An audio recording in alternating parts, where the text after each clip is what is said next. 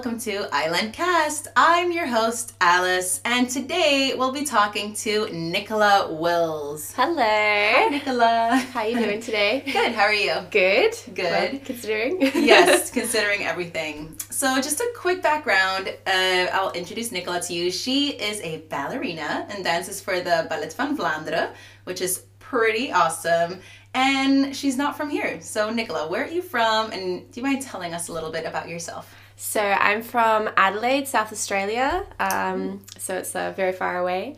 And not many people know where it is. So it's like the south part of the country. It's the capital city there. Okay, that is pretty far away. And did you do your training there or somewhere else? I did my training. Actually, I finished high school the normal way, which is pretty rare for like a professional dancer, because usually when you usually if you know you want to be a ballet dancer, you usually leave school around like 14, 15, 16 to go and do like a private academy or a proper full-time training. Mm-hmm. And my parents didn't want me to miss out on my full education, which at the time I was devastated.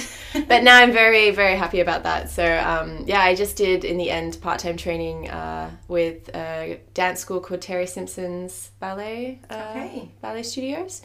And then I finished school at 18, and then I got a trainee program with the Queensland Ballet in Brisbane. So wow, amazing. I moved after that. That's great. And then did you go straight from Australia to Belgium, or? No, I didn't. Actually, I moved in 2012 to Germany first. Mm-hmm. I got a job in Theater Ballet Dortmund. So that was in Dortmund. Mm-hmm. And I was kind of on like a guesting contract there. So I managed to get out of my contract halfway through when I got a job with Ballet van Vlaanderen. Awesome. It was a better contract. So yeah. So then I moved in 2013 to Belgium. Okay, so you've been here a while. Yes. And what do you prefer, Germany or Belgium? I mean, I was when I first moved to Germany, I was 21, so fresh, first year in Europe, so everything was really amazing and new. But now looking back on it, I think living in Belgium is much better, and I do prefer living here. I think that there's more social opportunities and everybody is more friendly. Aww. And I don't know, I just had a nice little community in Antwerp, so that's great. It's nice to be here. That's awesome. And I mean, you must miss Australia, especially right now. How is it with your family being there? Do you guys FaceTime a lot, or how do you keep in touch? FaceTime. My mom is an avid Instagram stalker, so we keep in contact a lot. Is she the type of mom that would comment under your pictures and be like, "Miss you, honey"? Or... Yeah, she's every Instagram comment, she's just fabulous daughter, miss you daughter. So everyone knows she's my mom. She's my mom. It's really cute though. That's so cute. I feel like Australia's much more behind in everything that's going on, so I think a lot of my friends and family are what's going on over there, it sounds really crazy. Yeah. And my mom tried to get me to come home, but I was no. I wonder if it's gonna reach, it probably will reach Australia, or has it reached? Yeah, it's already reached Australia. I think actually the numbers are almost the same as Belgium, maybe. Okay. But the thing is that it's more everything is more spaced out there. The country is bigger, living is not as in close proximity. Yeah. And they have a lesser they have a third of the population of Italy living in a country bigger than Europe. Huge, so it's everyone's already kind of in quarantine. Yeah. Every city. But there was I don't know if you've seen all this stuff on Instagram about all the toilet paper going missing. So there was some kind of rumor started in Australia that China was the greatest exporter of toilet paper to Australia, and so then everyone started freaking out, thinking that when China went in quarantine we wouldn't get toilet paper anymore. So now they've got policemen in the aisle, the toilet paper aisle of Australian supermarkets. Oh my gosh. And so that's the only frenzy they're dealing with right now. Toilet paper. I feel like that's the only frenzy everywhere though. I know. What's up with toilet paper, guys? You can use a bidet, I guess, or just use the shower. Yeah, it's worst case scenario, Get some Kleenex. Anyways, going back to a more interesting topic, maybe. I thought it would be fun if we would talk about your career as a dancer, as a professional dancer, and about ballet as a sport. And you know, often we describe ballet as an art and it's very creative, but the whole sport and athletic aspect kind of gets overlooked. So Definitely. How do you feel about that? Yeah, I mean, even for myself, like growing up, I was very much, I mean, I did always like to do sports and like Pilates and yoga and things, but I was always very like dance orientated. But like coming to Europe and getting a bit older, I've definitely experienced a lot of injuries. And through my injuries, I had to do a lot of rehabbing, which involved a lot of functional training for like strength. And so for this, I learned so much about like my body and my muscles and how things interact. And I mean, you know, how I have to use it in a certain way for my job. Yeah. And so, yeah, it was nice that there's like this information and intelligence coming up in dance now that is involving a lot more functional training and gym work and stability and strength, because prior to that it was, you know, just dance. So. And then from what I heard, people would get injuries, and I guess now it's more preventative that you can include all those other types of training. Yeah, exactly. Like prevention, I think, is like the best thing, you know. And I mean, like focusing on like strength training in prevention for injuries is, I mean, you can save yourself like years of your career, honestly. So, and it's been really helpful. So just like take a step out of your job and sometimes reassess like really how you're using your body. Yeah. And for dancers, we really have this such like intrinsic muscle work that you're like always refining like these tiny muscles. It's not just like working like the big muscle groups all the time.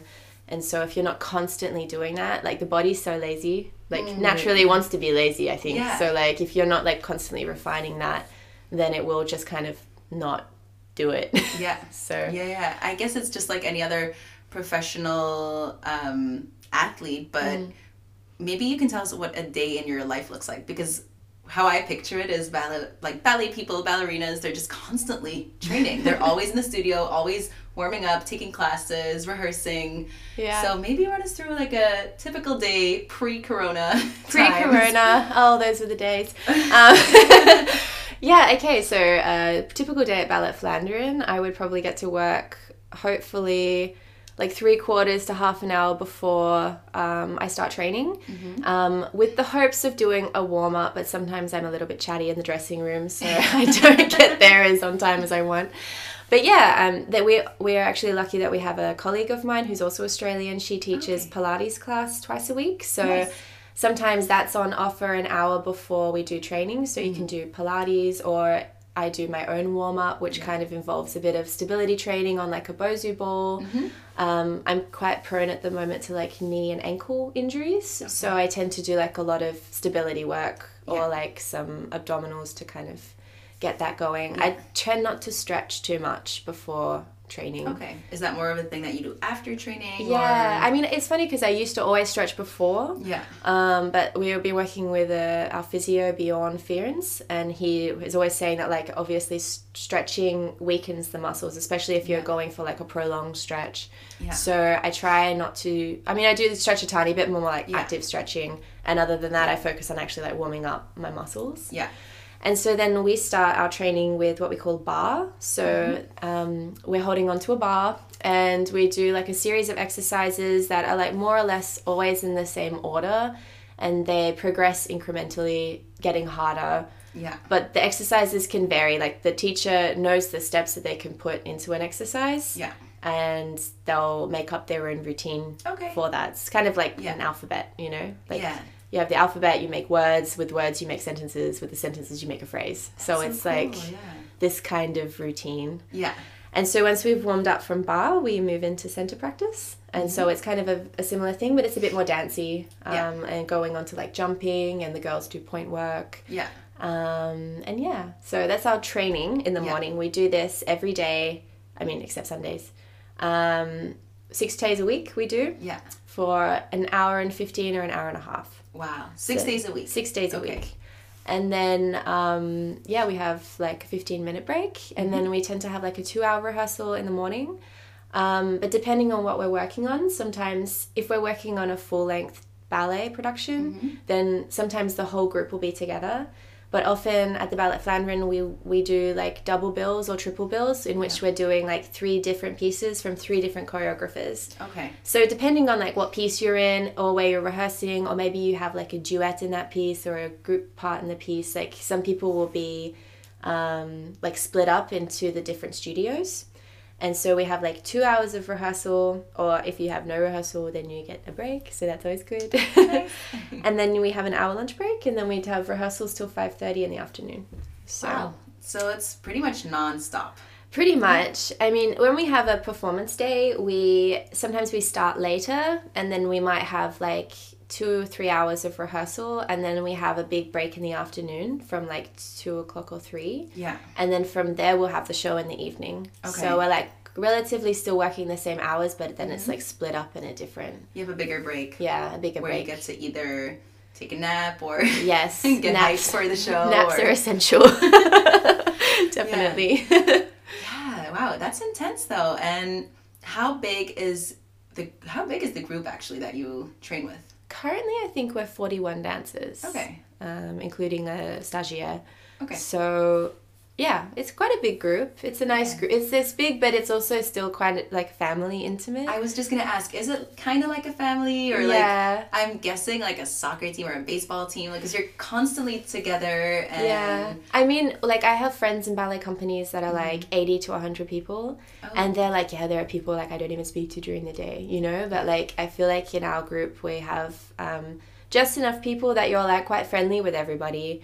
Yeah. And we can fit everyone in one room to do training, and if we do a group piece, then, you know, we have like the whole company in one room rehearsing. Yeah. So, yeah, you get to have like these nice family bonds, like, which is nice for me being so far away from home. Like, I always feel like I have so many people around me, you know? So it's You're really never nice. alone. No, I'm never alone.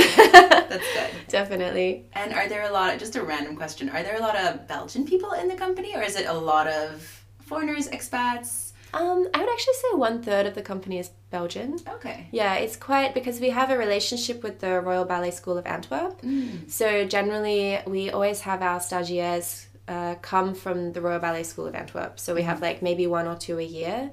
Sometimes they're Belgian, sometimes they're not. But most of them that did their traineeship are like still with the company. Yeah. So it's quite nice. You also have this like patriotic feel for like Belgium as well, and a nice eclectic group that's from everywhere. I'm sure like the international vibe feels nice. We have so many international people. We have like people from Thailand, Japan, America, Spain, Italy, that's great. Who else? Yeah, Australia. Yeah An international group. Yeah, really. It's nice. And I was wondering, because, you know, you're dancing all day long, but during the actual shows, isn't there a lot of maybe acting that goes into it, and stage presence, and I guess charisma is part of it as well. Do you have any training that relates to that, or that would just be part of the rehearsals? Sometimes, I mean, I did like acting classes growing up and stuff, and I guess some people are like in the same boat as me, but in general, most people just have like a natural vibe for it, I think. I mean, if there's something very specific, like then we have like someone who is more coaching us on that. Yeah. So, or like often like with our director, Labi, he does, he started to incorporate speech into his pieces and often choreographs arm gestures. Okay. So that maybe we're all speaking the same thing and we're all choreographed an arm gesture at the same time, so that maybe the mannerism is the same. So in this kind of way, you have like your own personality, but you also have like a limitation of like what you should be doing. Yeah. So there's a lot of acting in like these kind of more story-based pieces. Because you're doing a lot at once when you're on stage. Yeah, but it's really nice. I like it. It's awesome. I like the story ballets more because you can really put your personality into it, you know. Sometimes if you're doing like just something really dark and contemporary, or just something really like straight ballet, nothing like nothing very behind classical, it, then it's like, you know, you're just dancing. It's just physical. It's not like emotional, and it's not humorous or relatable. All right, another question. Since you're putting your body under quite a lot of stress, I guess, what are your favorite ways to relax, or to, I don't know, what do you do as, what's the word? unwinding. Yes, unwinding, but also like, do you like to get massages, or do you have foam roll, or take ice baths? Oh, I wish. We actually have, we have physio, osteo, and massage available to us at the ballet. Okay. So that's like really, really amazing. I'm really happy for that. So yeah, like grabbing a massage is really good. We also have these recovery boots. What's okay, tell us more about that. They're these like giant boots that you put on, and they're linked to this little machine that puffs it full of air, and it's like pressure. Oh, so it like gets your lymphatic system working, and nice. makes your blood kind of flow a little bit better. Yeah. So that's always good. And just like taking a bath, having some wine, Yeah. doing some yoga sometimes. Like I really like doing yoga, and sometimes because my job's so physical, I'm like, oh, I don't want to do anything extra. But then like if I actually do it, I'm like, oh, I feel really good now. So I have to like keep reminding myself to like do that. To incorporate all the different aspects to feel good about it. Yeah. Also, it's like just the breathing I find is good. Like because we're also under such stress of like go during our ballet day. Like you could be stretching a muscle, but it's not like you're relaxing into it. It's really that you're like, okay, I've got to do this now. Like now we do this, now we do that. And exactly. But with yoga, if you like really do it, then it's like, okay, I take the time for myself. Yeah. So it's nice. Some me time, self-care is so important. I'm sure a lot of people have this question, but it's really random. How do you memorize your routines? I guess it's the constant rehearsal, but this is the only sport, I guess, that is, you have to memorize a piece that can be, I don't know how long, maybe up to 3 hours sometimes. I actually ask this question to myself sometimes because I don't know how much like capacity of my brain like is holding, because also I remember work quite easily. Like if we've done something 3 years ago and then I watch a video, it'll come back really easily. So like this kind of muscle memory, I think That's interesting. It must be the muscle memory. Yeah, I think it's a muscle memory, but I think it also has to do with music, because if you're like, it's like rhythm and muscle memory and dynamic like together with like your like music also has the capacity to bring your like a memory to your mind, you know. That's true, yeah. So I feel like it really has to do with the combination of like all of those things together.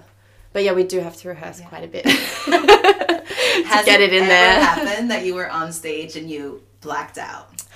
Does that happen? Yeah, recently it happened for the first time since I was probably 12 years old, and I laughed. I had to laugh so much. I mean, you just improvise, you know? So like you have, I don't know. It's nice to know that you trust yourself enough that if it happens, you can make something of it. Make it work. Yeah. So I don't think anyone would have noticed, but I was like, shit.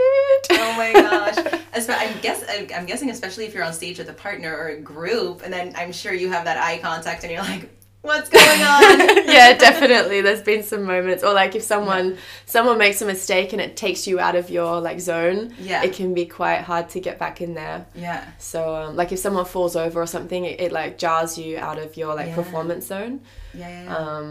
Do little things like that happen a lot on stage, that someone else makes a mistake or someone hurts themselves and you have to improvise around it, or it's pretty much very streamlined? And yeah, I mean, not super much anymore. Like sometimes, like it has happened, you know. So yeah, but people tend not to freak out. Like people tend to like cover everyone's mistakes up pretty well, like as a team. You're a team, right? Yeah. We're not going to stop on stage and be like, ooh. Do that again. Yeah.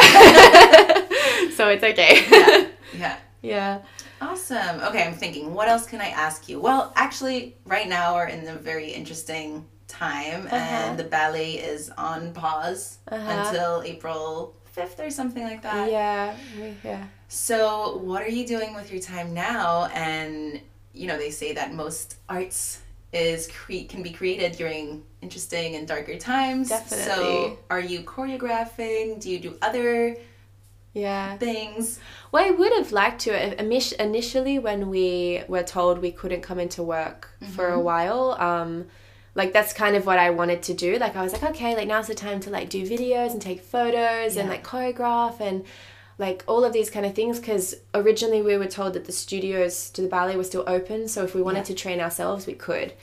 But now it's like, now it's not the case, so now we don't have any access to this and we can't even see people. So I mean, all of those like creative plans I had are also put on hold. But the nice thing is that we live in like an age now with so much easy access to technology. And I must say, like, the dance community, I find, especially on social media, as being like super uplifting. Like, I have so many friends that are like doing like live stream classes and like sharing their like Pilates routine and them doing like their ballet bar in the kitchen. Yeah. And, you know, it's nice to know that like everyone's in the same boat and we all have to kind of like push through together. Yeah. So I feel bad because I'm lucky with the ballet company that we have. We're on like contract, you know, but I have a lot of friends that are freelancing or they're in like theaters in America, for instance, like during their summer vacation, they're actually put on unemployment. Yeah. So for a period of like this, they're put on unemployment. And so I think that for the arts, this is going to have a massive impact. Even if the companies are government funded, I think that most art projects, festivals, works, companies, they're going to feel it really badly. Yeah. And I think I know a lot of my friends and dancers that I know are going to suffer because of it. So it's quite sad. It's very frightening. It's very frightening, Not to the uncertainty of what's next with the arts, but also, you know, everything, I guess the whole economy. Yeah. It's a little scary. Yeah. But, well, we don't want to end on a negative note. So, definitely not. So, well, just in case, because I didn't say this at the beginning of the episode, but Nicola is actually your instructor that teaches Ballet-letics. I'm sure by now you guys have all made the link. Tell us more about that. Like, so the class is ballet inspired, but there's also some, you know, some sculpting, some toning, a little bit of everything, right? Well, I just, like, you guys approached me to teach something like ballet bar inspired, and because we didn't have bars, I was like, you know, I reckon it would be a more sweaty class without bars, actually. And, I think that, like, I usually, for people that don't do the class, I usually start it with, like, a Pilates kind of, like, toning warm-up, and then go into the workout, which is, like, a ballet-inspired aerobics workout, and then finishing with kind of some yoga stretching on the end.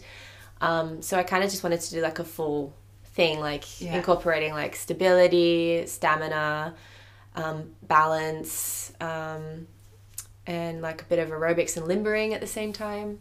For me, this is like, if I think like dynamically about what ballet is, like how you use your body, then I would try to incorporate like all of that into one class. Yeah.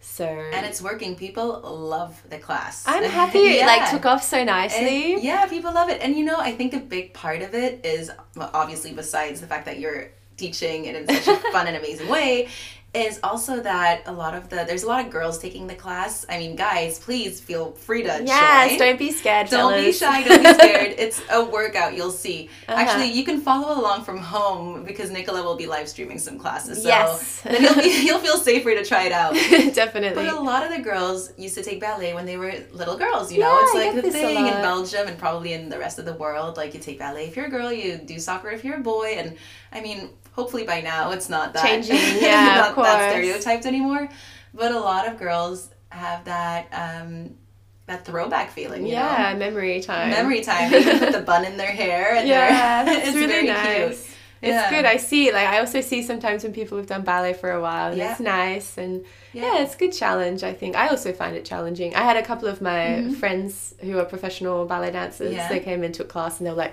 oh, it's really hard. Burning.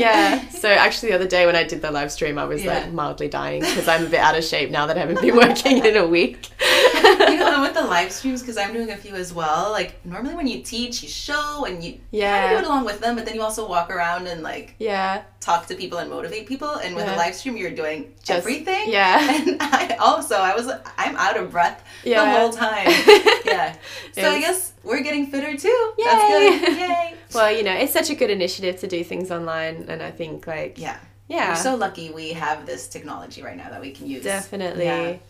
Is there anything that you would like to end with? Leave our listeners with maybe a piece of advice about creativity and dancing and arts and sports or Yeah, my God, just keep going. Like, it's a horrible time to be stuck inside, but you know, like, even if you just put on some music and have a jam session in your apartment, like, it's just so uplifting, and it really, like, yeah, it's really like a release. And I think that people that do sport, people that go partying, people that go out to have a drink on the weekend with their friends, like, everybody needs this moment to, like, let go. And I think you can still find that in your apartment. I know it's, like, a horrible time to be quarantined, but, you know, just don't get depressed. Just, we need that outlet. Have an outlet. Find an outlet. Do some yoga, do some ballet-letics, have a dance.